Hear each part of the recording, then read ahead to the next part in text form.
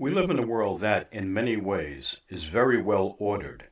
Our daily routines are generally well thought out and become almost automatic in their performance. Family life is also quite repetitive and routine. Our jobs or professions take on a consistency that most find comforting for its predictability. We like routine and predictability because we can almost go through life on autopilot. Disruption is not sought out and often shunned when presented. Then why would Jesus step out of eternity and into our time and space to disrupt our lives? That doesn't sound very pleasant. In fact, it could be construed as mean and rude.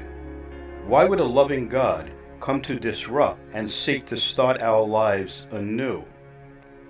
To answer that question, we must travel back nearly 6,000 years to the very beginning of time, as recorded in Scripture. And I quote Genesis 1:1, "In the beginning, God created the heavens and the earth." Close quote. The second quote is from Genesis 1:26 through 31, and I quote, "Then God said, 'Let us make mankind in our image, in our likeness, so that they may rule over the fish in the sea and the birds in the sky, over the livestock and all the wild animals, and over all the creatures that move along the ground.' So God created mankind in his own image. In the image of God he created them. Male and female he created them. God blessed them and said to them, 'Be fruitful and increase in number. Fill the earth and subdue it. Rule over the fish in the sea and the birds in the sky, and over every living creature that moves on the ground. I give you every seed-bearing plant on the face of the whole earth, and every tree that has fruit with seed in it. They will be your food. And to all the beasts of the earth, and all the birds in the sky, and all the creatures that move along the ground, everything that has the breath of life in it, I give every green plant for food.' And it was so. God saw all that he had made, and it was very good. And there was evening, and there was morning, the sixth day." End of quote. God imbued man with free will. He was free to choose his path. In relatively short order, man disobeyed God's command to him, as we read in Genesis 2:16 and 17. And I quote, "And the Lord God commanded the man, 'You are free to eat from any tree in the garden, but you must not eat from the tree of the knowledge of good and evil, for when you eat from it, you will certainly die.'"